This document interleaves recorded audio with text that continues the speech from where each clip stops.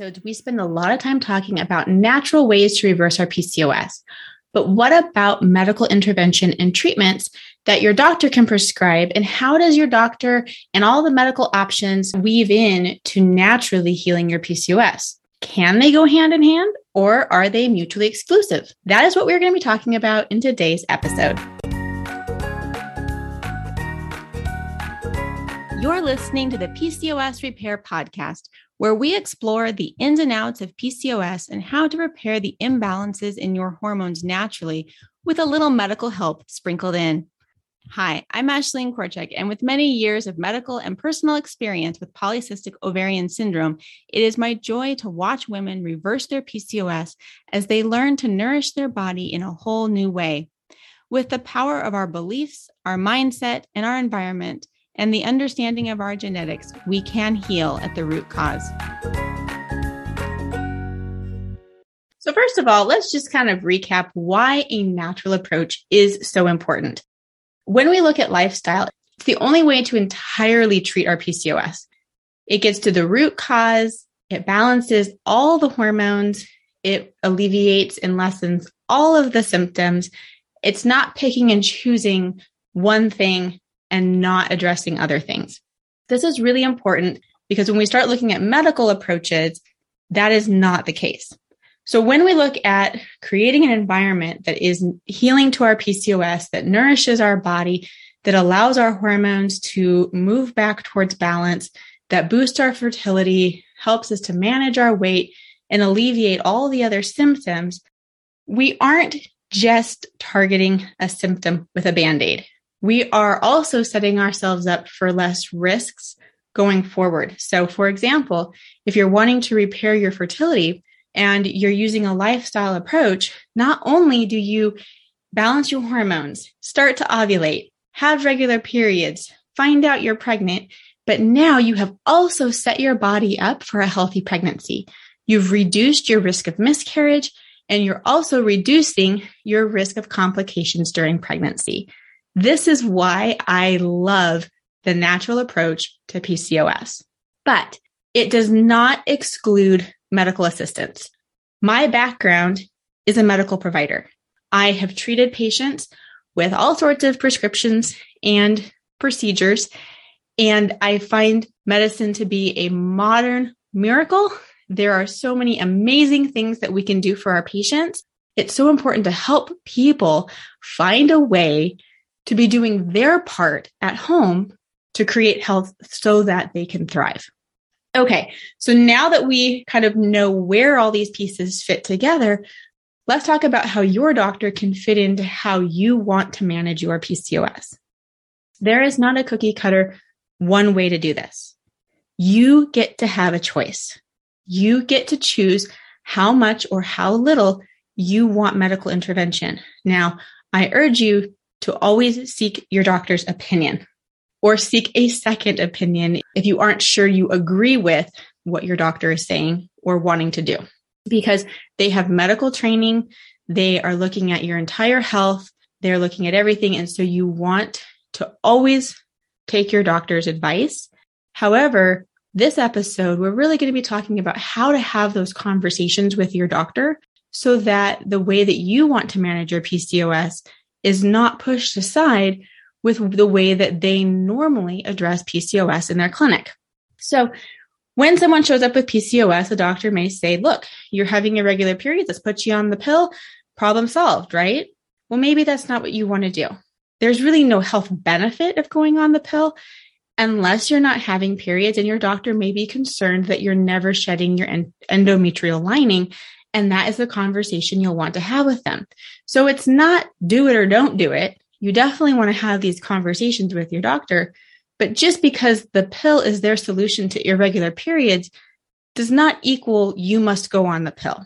So this is why we want to have these conversations. I hope that makes sense, but you definitely want to seek your doctor's advice and counsel on all of these topics, including starting any sort of new diets or exercise plan, because they are the one that knows the most about your health.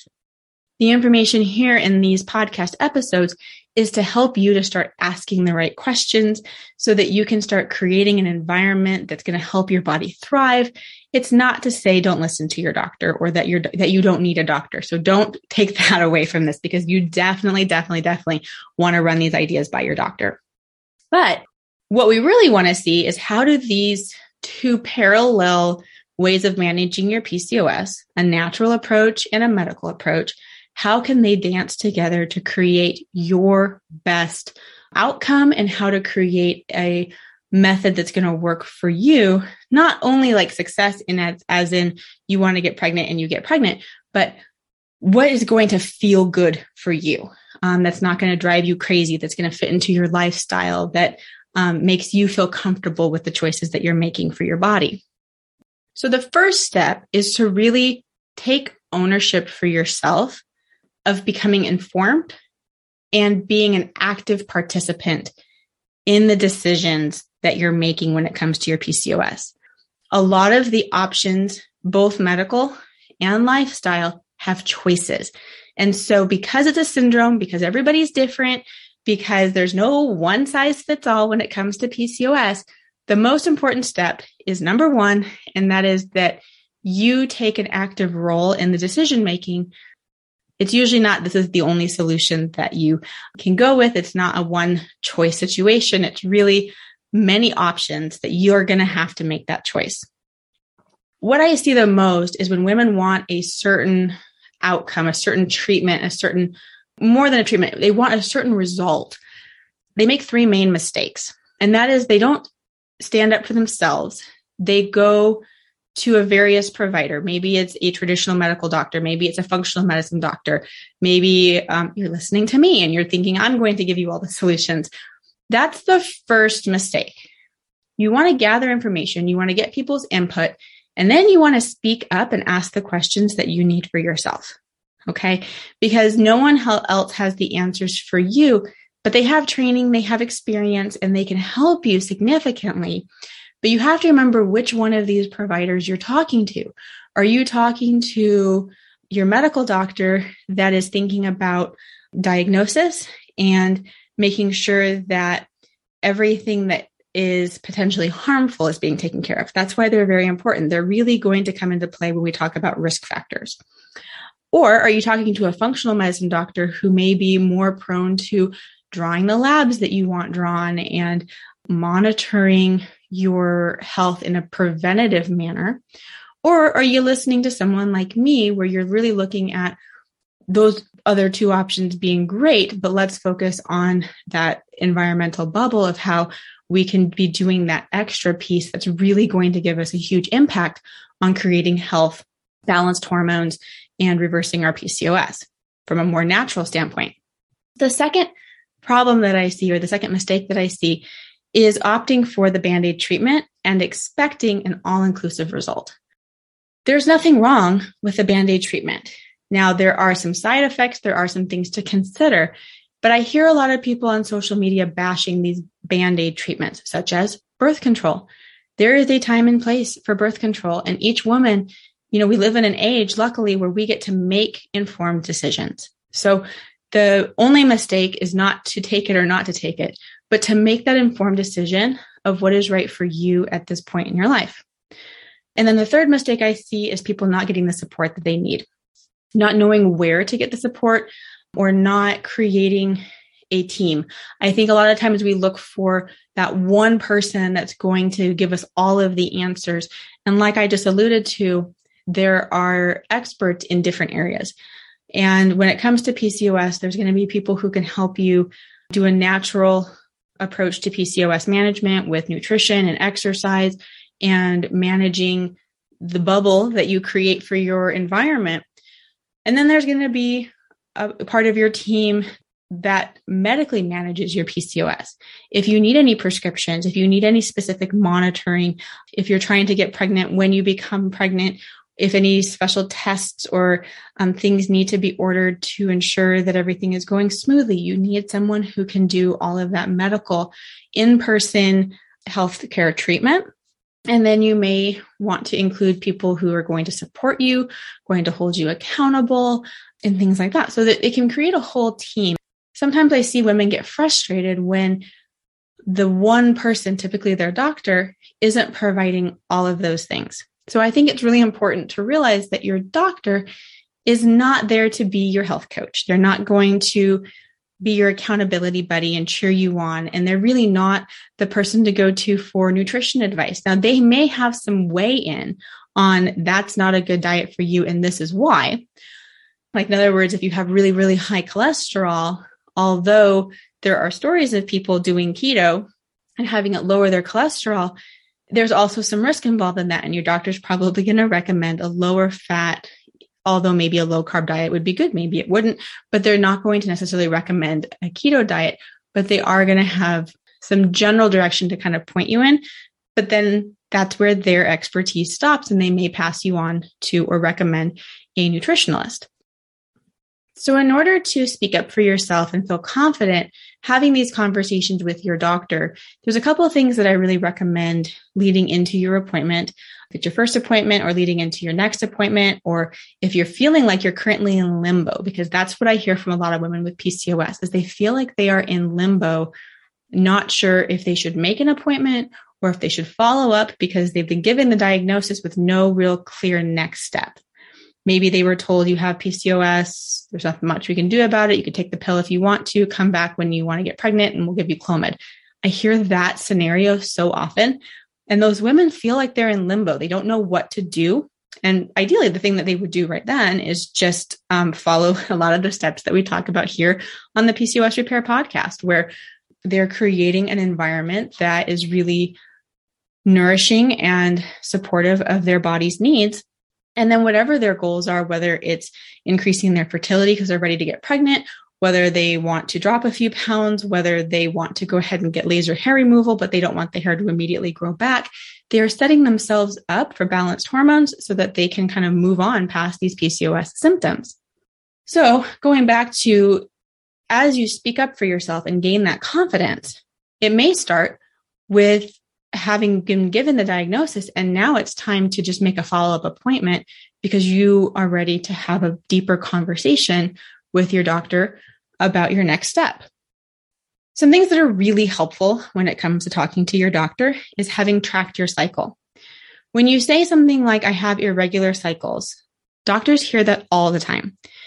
If you come in and you say, I had a 60-day cycle in February, I had gone since December, and then late February, I had a cycle, I had a period, and now it's June and I haven't had one since.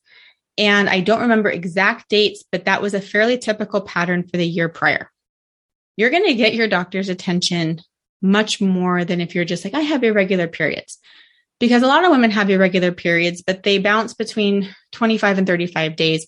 And we don't get too excited about that in medicine. But when you start having many months between cycles, we start to become a lot more interested in running labs and working that up. So having that data and having that information is really helpful. Then think about the symptoms that you are having and specifically ask how each one of those that is bothering you, maybe not all of them are bothering you enough that you want to address them, but ask about how you would address each one of those. So if facial hair is a concern, how would your doctor recommend addressing facial hair?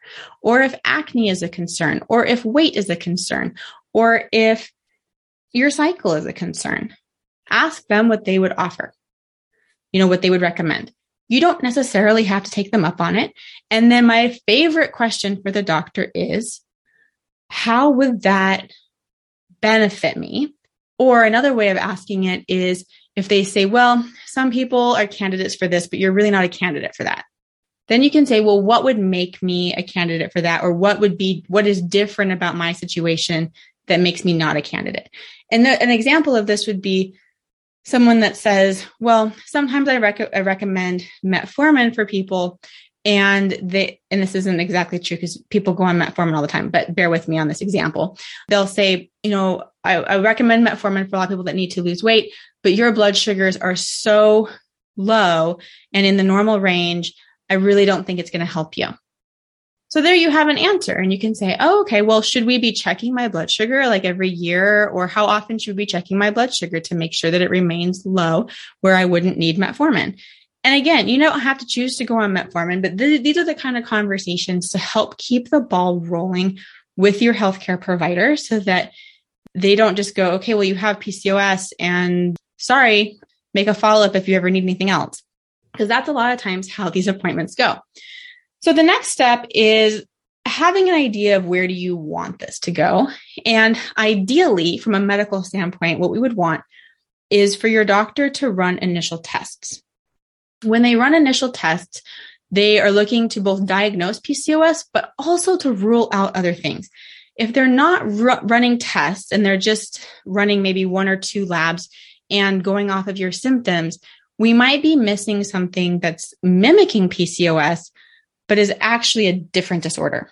Now, maybe you treat it the same way and they get lucky, but maybe something in your symptoms is just not showing something else that's going on. So really the purpose of running labs and tests is to rule out other things. And PCOS almost becomes a diagnosis of exclusion, meaning we excluded all the other possibilities for the symptoms that you are experiencing. And instead, since all of those were normal, we are left with PCOS. So to rule out other things, you're going to want to make sure that you request a TSH, which is to rule out a thyroid disorder. Now, ideally, you're going to also run a T4 and T3s, and you're going to work that up a little bit more. But most physicians are not going to order a full thyroid panel until they've at least checked a TSH. Now, someone with irregular cycles, I would rather just run a full thyroid panel. You can request that. If they say, oh no, a TSH is enough, roll with it for now and then see where it comes back. If it comes back on one of the edges of the normal range, inquire about it more. Maybe ask that's kind of on the edge there. Do you think it's worth looking into that a little bit more? I would love to see them run a cortisol to rule out Cushing's disease, especially if weight is a concern. So something like cortisol may be a difficult test to run. It's a little annoying to the patient. Sometimes they do a urine cortisol, so sometimes doctors shy away from ordering these things, but if you ask for it, chances are your doctor is going to be like, sure, we can take a look and see if everything looks okay. And then another one is prolactin to rule out a benign tumor, maybe causing a hyperprolactemia. Basically, you have high prolactin in your bloodstream. And sometimes this can be caused by usually a benign small tumor, but there are things that can cause this that are not PCOS related. And so it's worth looking to see if prolactin is elevated and everything else looks fine. And maybe that's where your symptoms are coming from. Never a bad idea to order an HCG. Less so with people that already know they have PCOS, but a lot of times the symptom flare is because of pregnancy. And when you have irregular periods, it may seem normal that you haven't had a period in a while, and it may not be because your periods are regular. It could be because you're pregnant. So the other one that I like to throw out there, again, some doctors are going to be happy to order this, and some are going to say not necessary, is insulin-like growth factor 1. And this rules out excess growth hormone. Now, the typical tests to test for PCOS are going to be your testosterone and SHBG, which is the sex hormone binding globulin, the AMH, which is the anti-Müllerian hormone. This can often be elevated in PCOS, but a low value could actually indicate premature ovarian failure. And so these are going to be things where if you're planning on having kids and your doctor's like, oh, we'll just, give it some time. And then they run a lab like this, they may say, let's go ahead and start fertility treatments earlier. That's why some of these labs that aren't necessarily mainstream labs are still possibly important to be running just to give you more information to work with. That said, if you're done having kids, this, that may not be as important in your conversation with your doctor. FSH, which is follicular stimulating hormone, luteinizing hormone, you're looking really for the ratio between those two. All your estrogens, which may be normal or elevated in PCOS. And that's actually kind of interesting to know if you're a PCOS estrogen dominant or estrogen normal. Those are kind of some interesting things for you to know from a natural approach to your PCOS. DHEAS, this is a really important one, and one that I had never actually heard of all through PA school, even though I spent quite a bit of time in women's health. The first time I heard this one was when I was working in dermatology I worked up so many women for PCOS because anyone that came in interested in laser hair removal or any female that was complaining of adult onset acne, our suspicion in the office was very high for PCOS. And so we would work them up, partially from the standpoint of, I didn't want to be doing laser hair removal on someone if it was just going to come back without explaining to them what was going on and why they had the hair in the first place, and what to expect from treatment is going to be different than someone who does not have PCOS. Doesn't mean I can't treat them, but they may not have as much reduction permanently. They would still have reduction, but they may be looking at doing a lot more touch-ups in future. So we started So one of the labs that my supervising physician had recommended and that I would order on my patients when I was evaluating them for possible PCOS was DHEAS. And if this is elevated, a lot of times we're looking at more of a stress response and an adrenal type of PCOS. And then this is the next section when we look at monitoring PCOS health that your doctor really is going to play an important role. So with PCOS comes several risk factors for developing things like type 2 diabetes, higher cholesterol and cardiovascular problems, as well as uterine cancer, endometrial cancer. And so we want to be watching for things like that, even if you're not actively having other concerns about your PCOS symptoms. So that's something that you would want to work out with your doctor. Now, maybe it would look like something where they test you initially, they work you up for diagnosis, they rule out everything else. And then if you're not looking to start infertility treatments and there's really nothing else they're going to do for you right now, then maybe they would set you up with, a 6-month or a year follow-up just to run some repeat labs to kind of see if anything's trending a certain direction.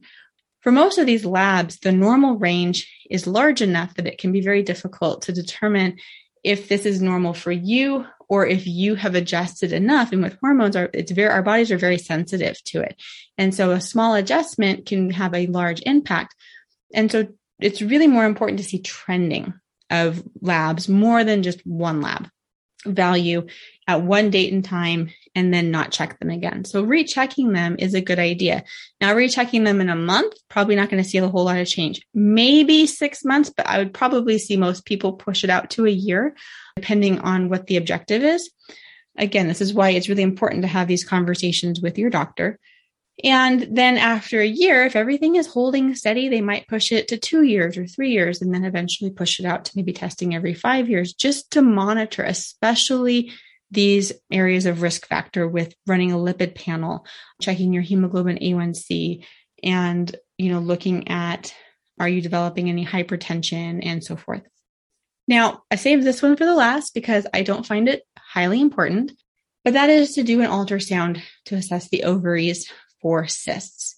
Now, I think a pelvic ultrasound is a really good test for women who are considering infertility treatments or are having trouble getting pregnant or getting diagnosed for PCOS. But the finding of cystic ovaries is not that exciting to me.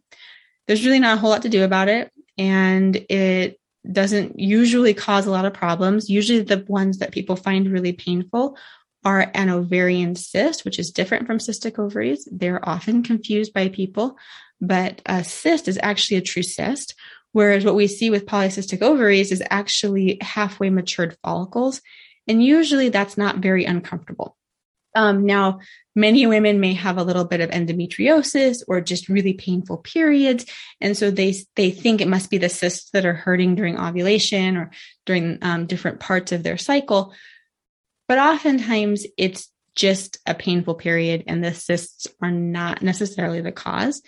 So I don't really get too excited about the cysts. However, a pelvic ultrasound can be very beneficial in making sure that everything else is normal, making sure that you do have 2 ovaries, making sure that you have healthy fallopian tubes, making sure that your uterus is in appropriate shape and placed appropriately, and there's not other things that may be making pregnancy harder or getting pregnant harder.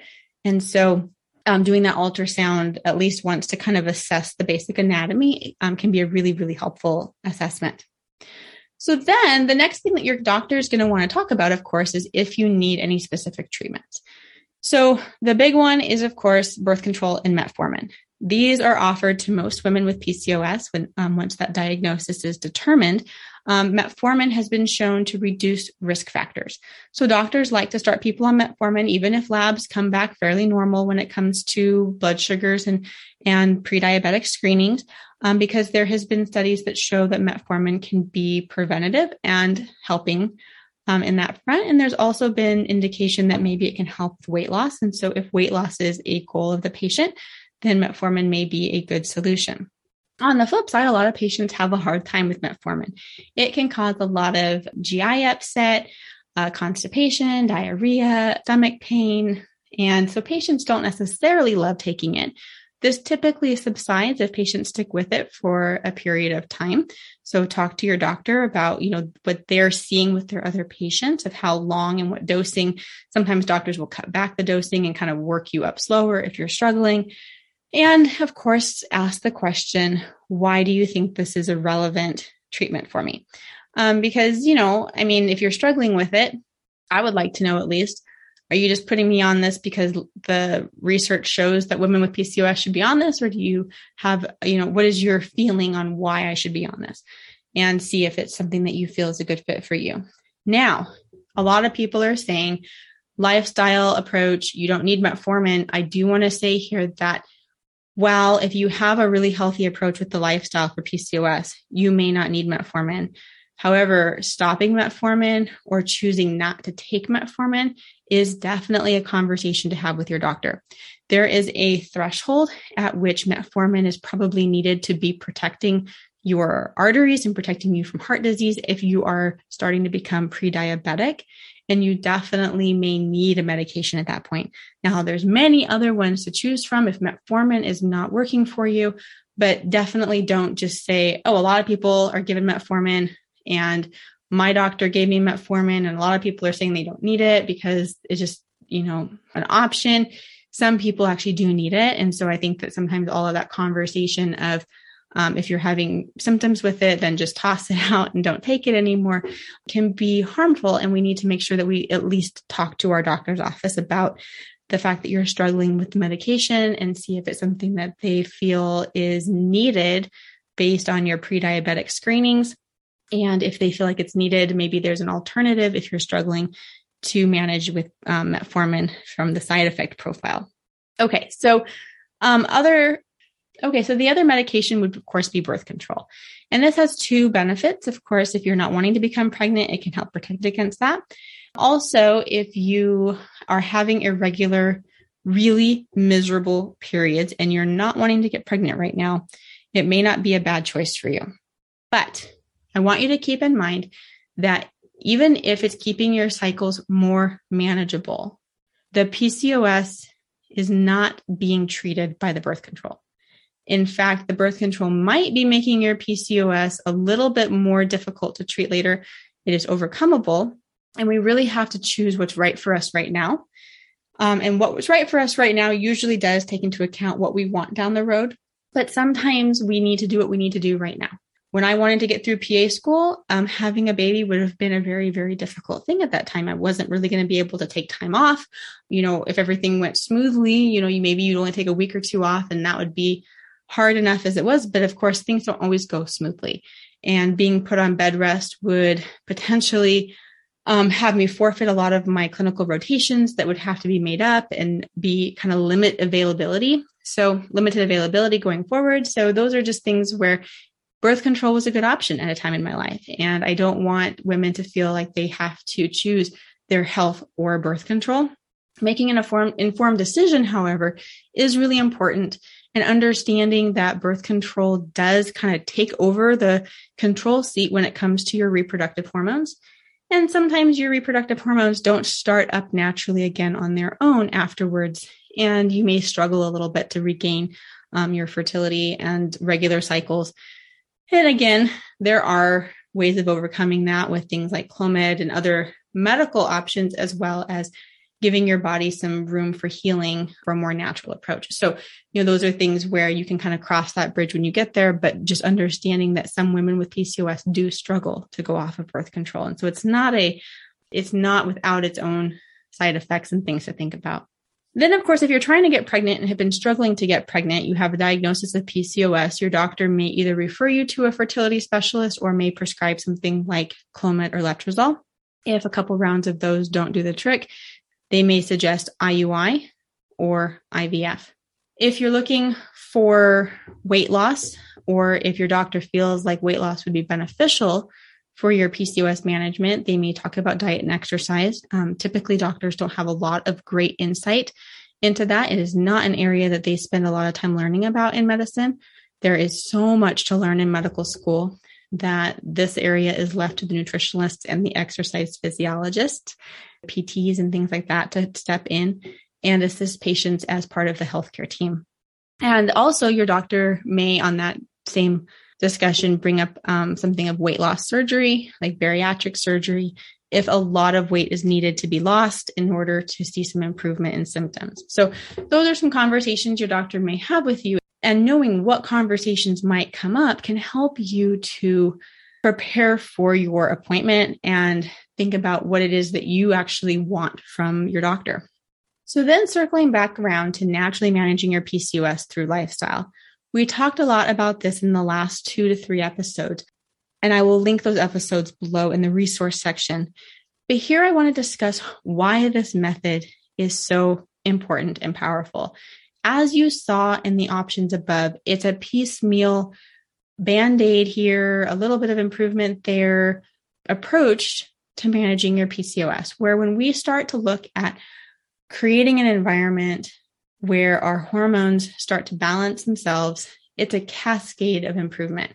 Improving something like, say, your insulin or your inflammation is going to, in itself, reduce body fat. When we reduce body fat, our body functions better. We reduce inflammation even more, and we start to see less bloating, less discomfort after eating.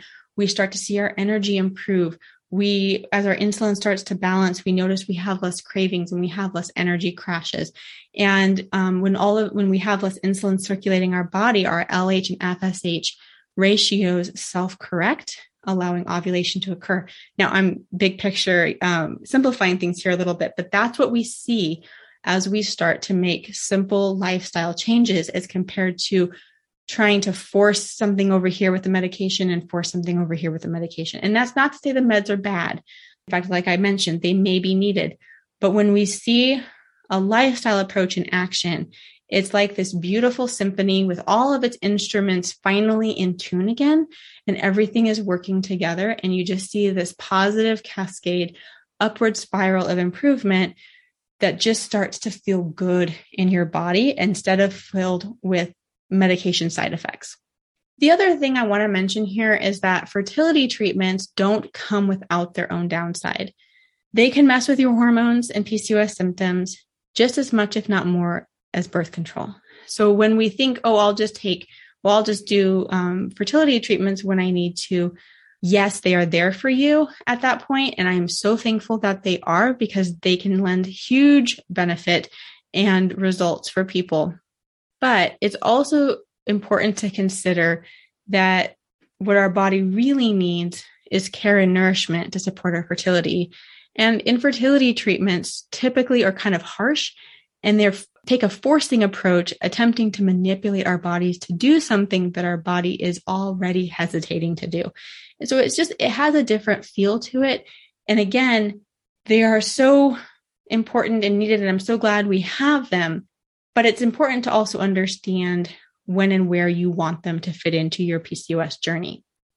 I'm not against infertility treatments at all. In fact, I was all set up and ready to start walking down that path myself. What I'm merely suggesting is that maybe we jump to them too quickly, and we would have better outcomes if women did 3 to 6 months of lifestyle adjustments to get as far as they could without the infertility treatment. I think we would see less women needing infertility treatments, and then those that did need the extra assistance would likely respond a lot quicker with a lot more success.